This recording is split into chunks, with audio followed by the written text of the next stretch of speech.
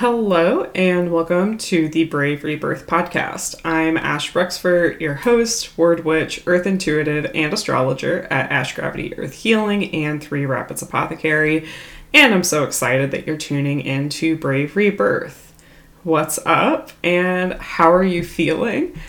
This is a question I ask every single time I do this podcast. How are you feeling?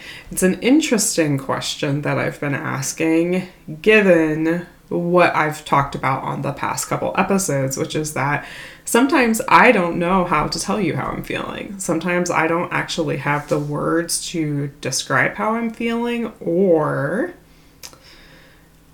it takes me a while to determine how I'm feeling. But I still think it's an important question to ask, honestly, because of that reason. Because so often I will get on to whatever it is that I'm focusing on, and I will lose a sense of connection to what is happening inside my body. Am I feeling any, certain way? Am I feeling happy? Am I feeling sad? Am I feeling anxious? Whatever.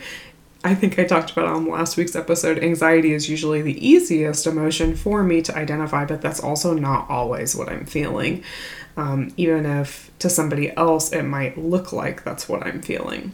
So I want to get a little bit more into that on this week's episode and talk about feelings and tarot and how we can use tarot to help us better understand our feelings.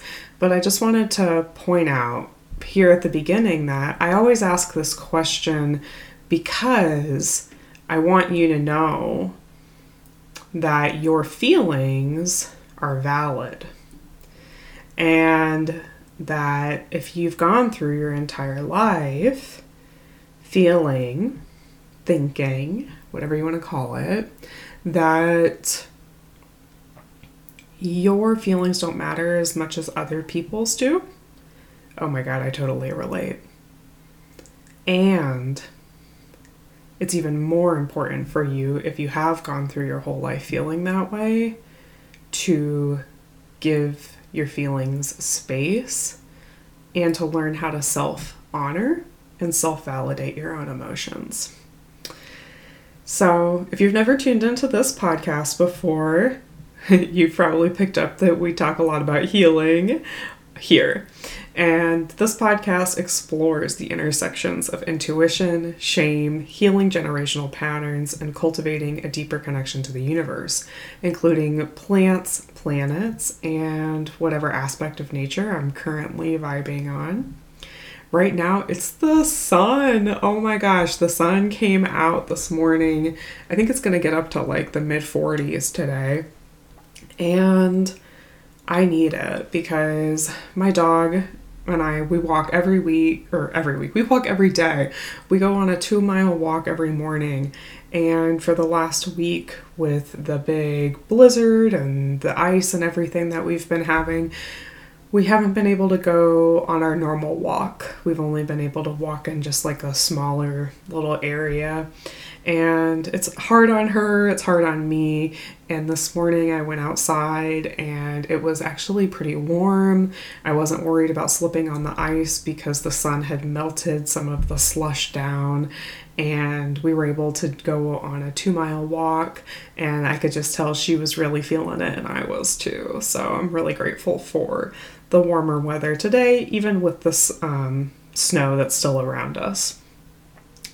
And thank you so much to those of you who left a 5-star review of the podcast on Apple Podcasts and on Spotify. I really so appreciate it.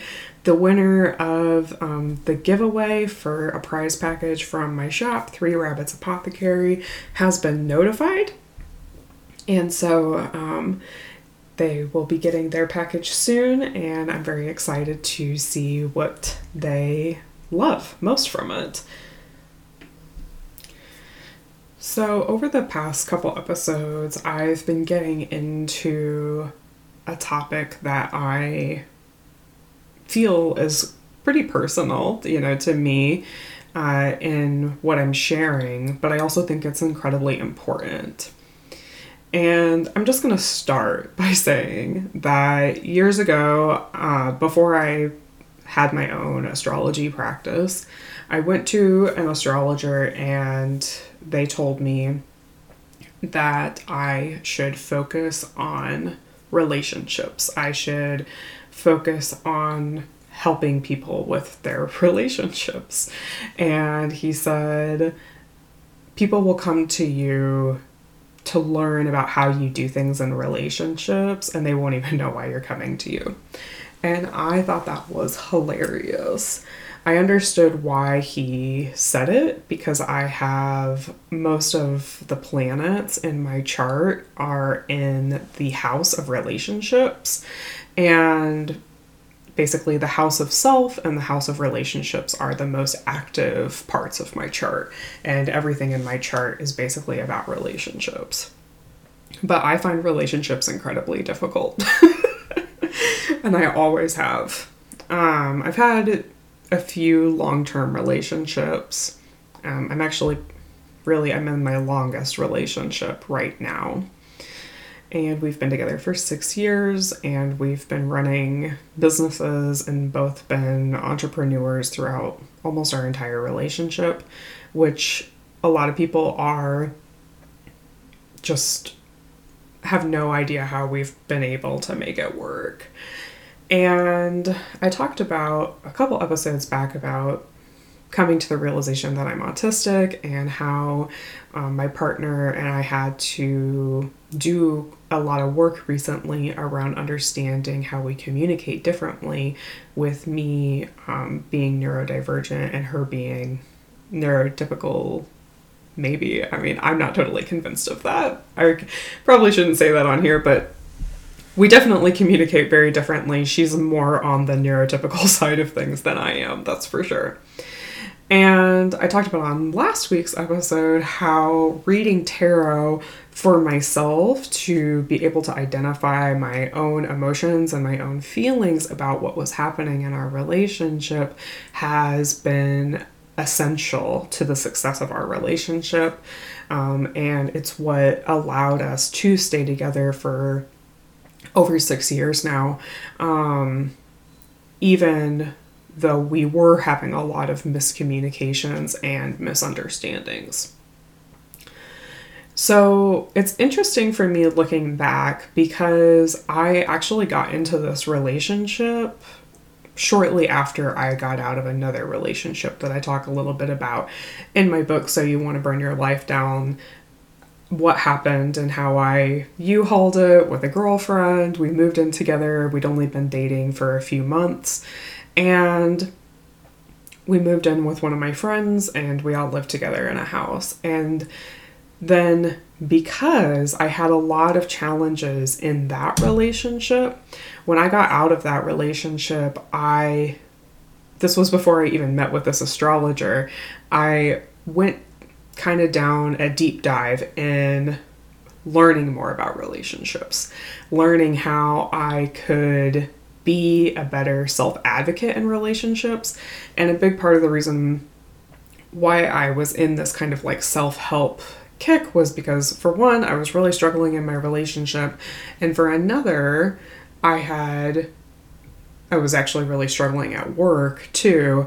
And so because of that, I came upon the work of Brené Brown, and I read The Gifts of Imperfection, which is such an amazing book. I'm such a huge fan of all of Brené Brown's work. All of her books have been massively helpful for me, and I think that they are hugely helpful to a lot of neurodivergent people in general.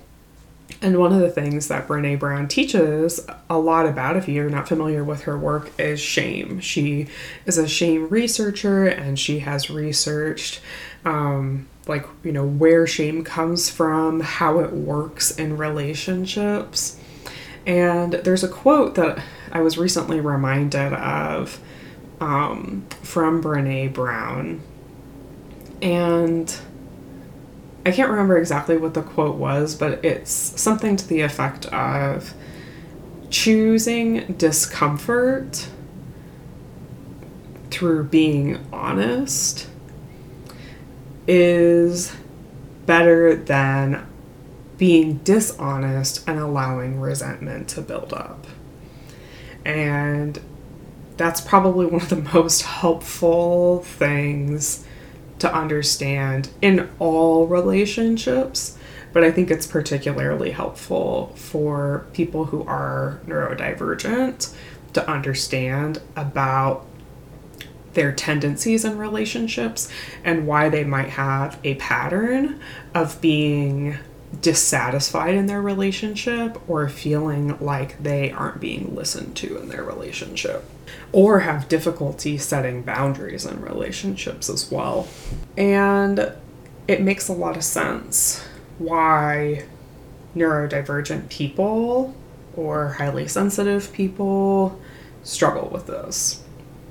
And it's because your entire life you have been told basically that your needs don't matter and that you should be able to adjust your needs to make other people comfortable.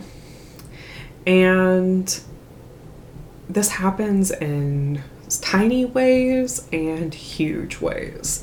So I'm going to just share a few examples.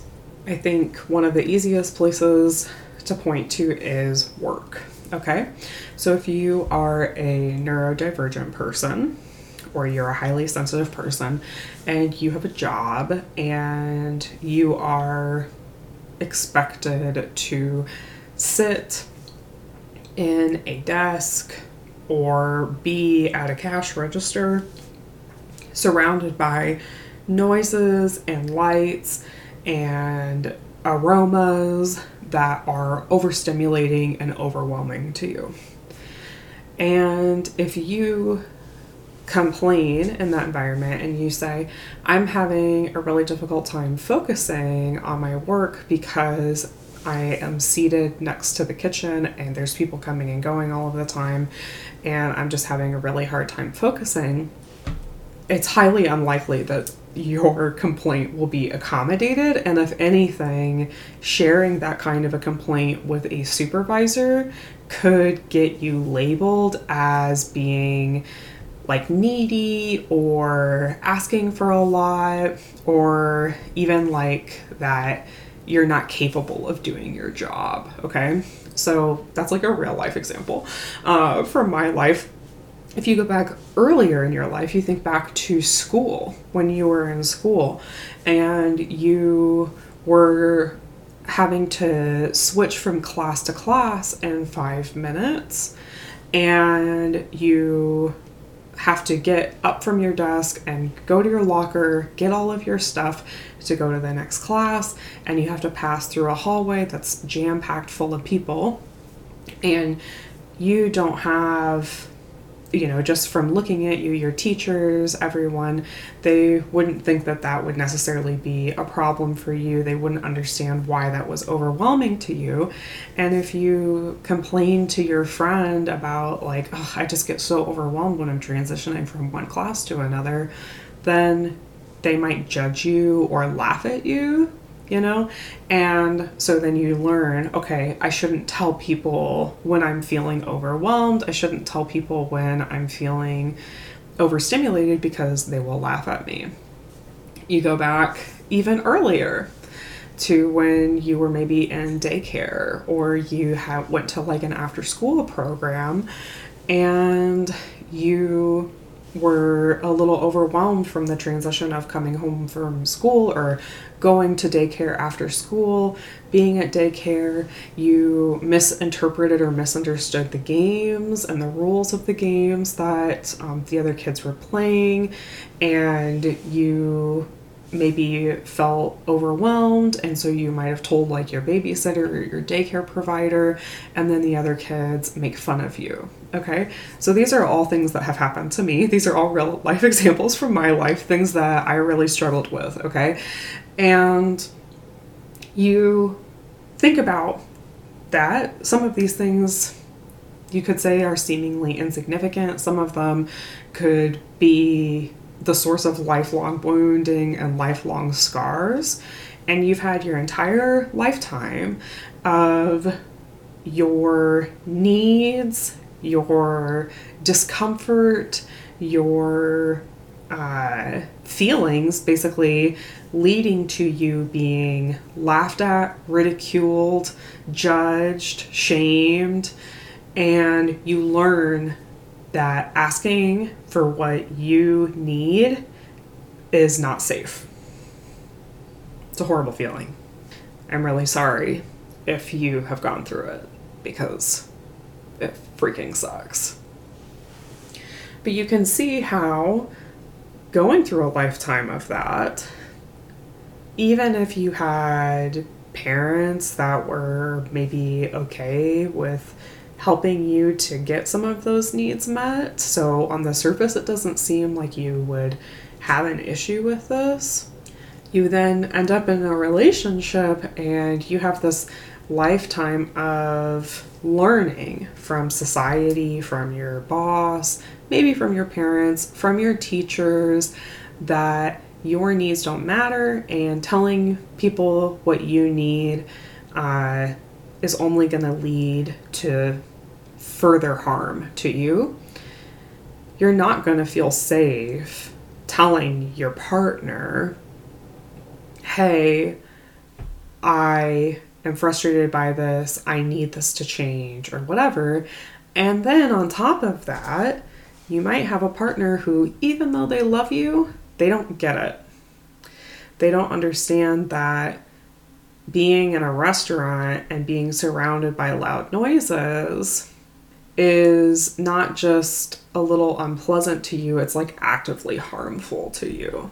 They don't understand because that's not their experience.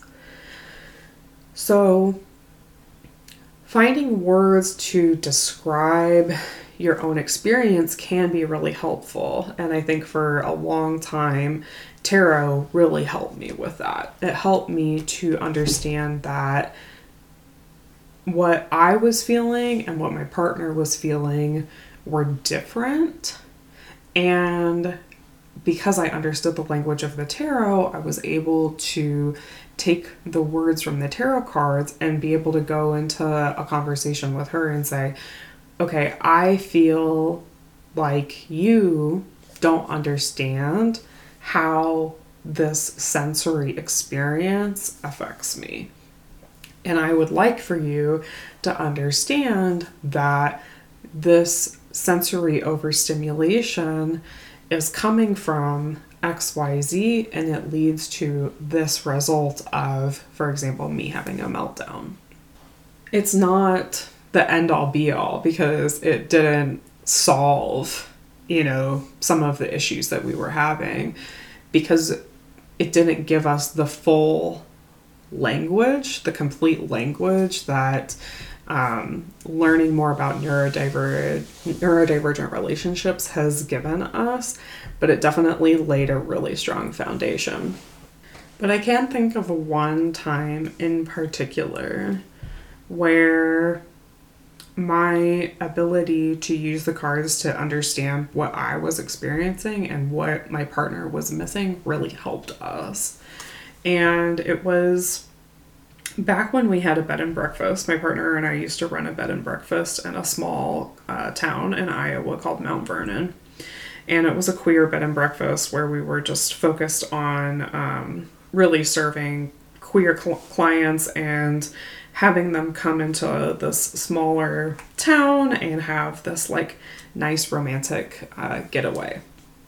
So we were closed because of COVID, I think around this time, and we were doing an outdoor event, and there were cameras that were coming, and there was going to be this whole video thing that was happening, and at the last minute they changed the time that they were coming.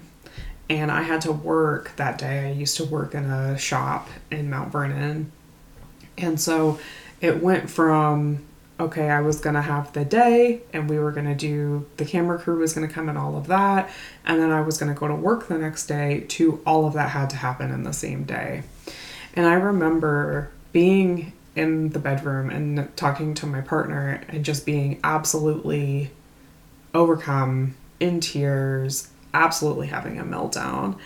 And I'd been reading cards before she came back inside, and I remember just like vividly this conversation of her saying to me, I now understand that when you say you can't do something, you can't do something at the last minute, it's not that you're not willing to, but that it's going to come at a great cost to you, and you're trying to protect yourself.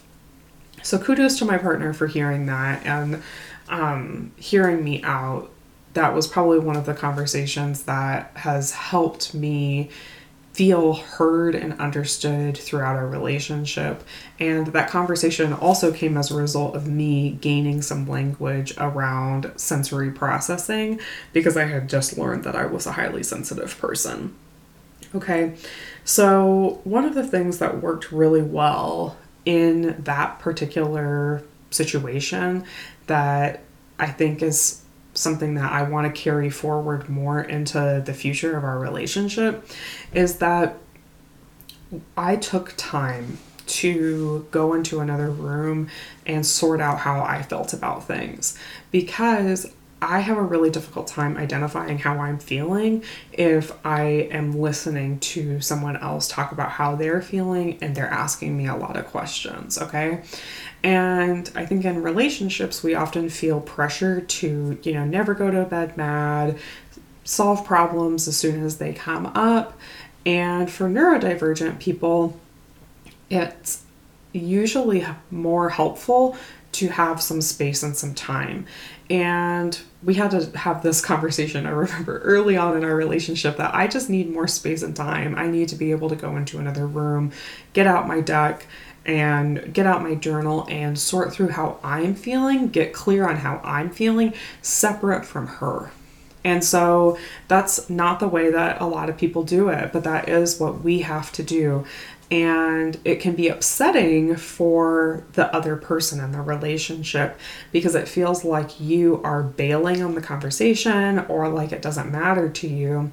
And I had to explain, this actually matters to me a lot. However, I need to get clear, separate from you, on how I'm feeling so that I'm able to come to our conversation really understanding how I'm feeling about it so that I'm not being essentially swayed by you and your feelings, because it's just so much easier for me to think about, because of my lifetime of my needs coming second and my feelings coming second.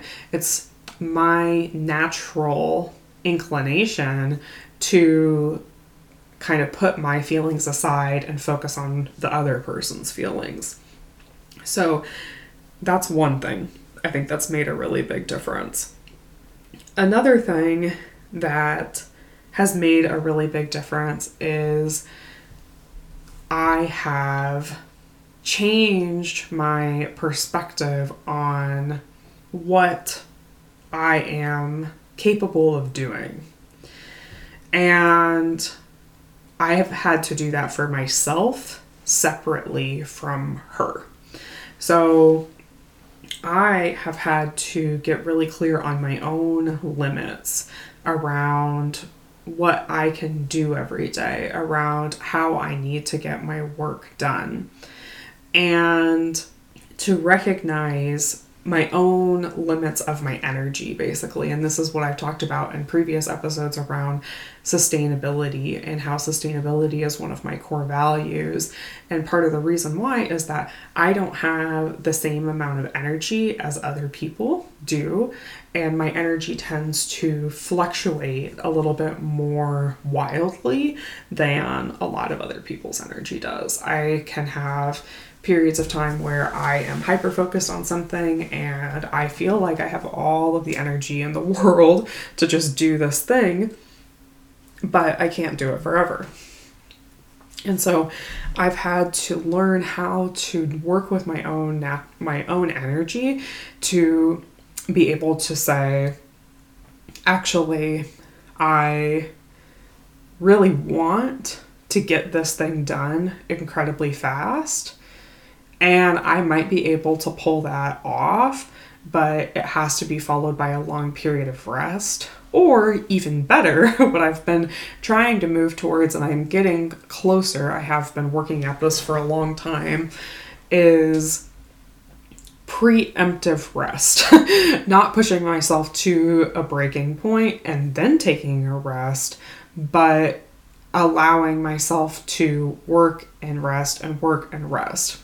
So part of that means that the way that I get things done is different from the way that my partner gets things done. She is able to go longer and get more done in a day without needing to rest. I need to rest more often. And sometimes that means that I am not emotionally, physically capable of doing something, even if she could look at me and it looks like I am physically capable of doing it.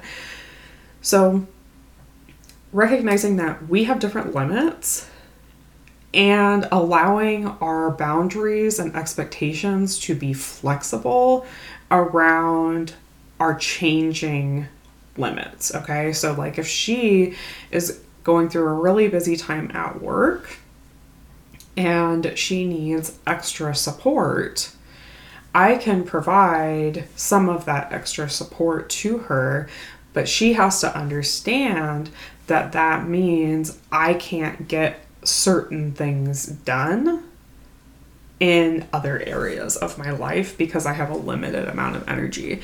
And so we have to actually have conversations about what it's going to look like, the division of labor between us in our house, and what are some things that we're maybe not going to get done and they're not going to be a high priority because we know that the energetic load that we're carrying as a household is past the capacity of what we're able to maintain between the two of us. And that means that there are things that are not going to get done. However, she also has to understand that that comes at a cost to me when we're not working in our regular routine. And that was something that I think was really difficult for her to understand pre this exploration of neurodivergent relationships. And now we have a little bit more language to understanding it. If you've been listening to me talk about how I use the tarot to manage my emotions and deal with things in relationships and basically just understand myself better, and especially if you have tried the Reading Your Inner Family tarot spread and class that I put together during the fall of 2022, then I think you'll be really excited about this new mini ebook that I've created. It is my favorite go-to, most beloved tarot spreads as a neurodivergent, sensitive person. These are the tarot spreads that I use to honor myself, honor what I need, actually understand what I need and how I'm feeling. And inside this little guidebook, you'll find a weekly energy check-in tarot spread, a meltdown check-in tarot spread, a post-meltdown needs assessment tarot spread, a relationship conflict clarity tarot spread, and way more. So if you're interested in learning more about that, you can look at the description in this podcast or head to my Instagram at ashgravity and you'll find it in the link in my bio. So basically, just what I wanted to talk about on this episode is where some of the challenges of getting your needs met in relationships come from. And I've talked about this a lot, like all throughout 2022 in different workshops that I've done. For those of you who've been following my work for a long time, you've heard me talk about getting your needs met in relationships and learning to receive love in relationships. And I always felt like there was like something else, and now I understand what that other thing is. It's coming from miscommunication, but it's also coming from miscommunication as a result of a lifetime of not being able to get your needs met, so you have an expectation of your needs never getting met. And that is where the resentment in relationships comes from, and that's what kills relationships, is when that resentment on both sides has gotten to a point where there's just really no turning back. So, as a neurodivergent person in relationships, we do have to be aware of our tendency to put ourselves last. And I don't think it comes from necessarily, I think that a lot of people attribute it to a lack of self-love and a wall around receiving love. And that's even how I've kind of explained it to myself in the past, because some of those concepts have been helpful to me. And now I think of it more as a recognition within myself that I have a tendency to put myself last, and that tendency comes from my needs not getting met in my relationships, and that has been reinforced even in my current relationship. And that it's not coming from a personal failure of my own. I've done a lot of work on how to show up in relationships and be there emotionally for my partner. But it's coming from a lack of language and a lack of knowledge about myself and the way that my brain works differently. And that's not something I had any control over. So in a way, I feel kind of a sense of release around this. And also a sense of pride in the work that I've done in emotional intelligence and processing emotions with other people. But I know there's a lot of people struggling with these things in relationships. And the last thing I'll say about it is that part of the reason why I think this is confusing for a lot of people in relationships is that some of you are like me, where you're very good at recognizing how other people are feeling, but you are not very good at knowing how you're feeling and what your needs are. And you don't even feel comfortable expressing what you need because you assume that it will be judged and ridiculed, and it very well might be. And the only way to really move past that is to learn more about yourself, honestly, and learn more about why you are the way you are, and to learn some language for how to communicate with a partner about what you're experiencing.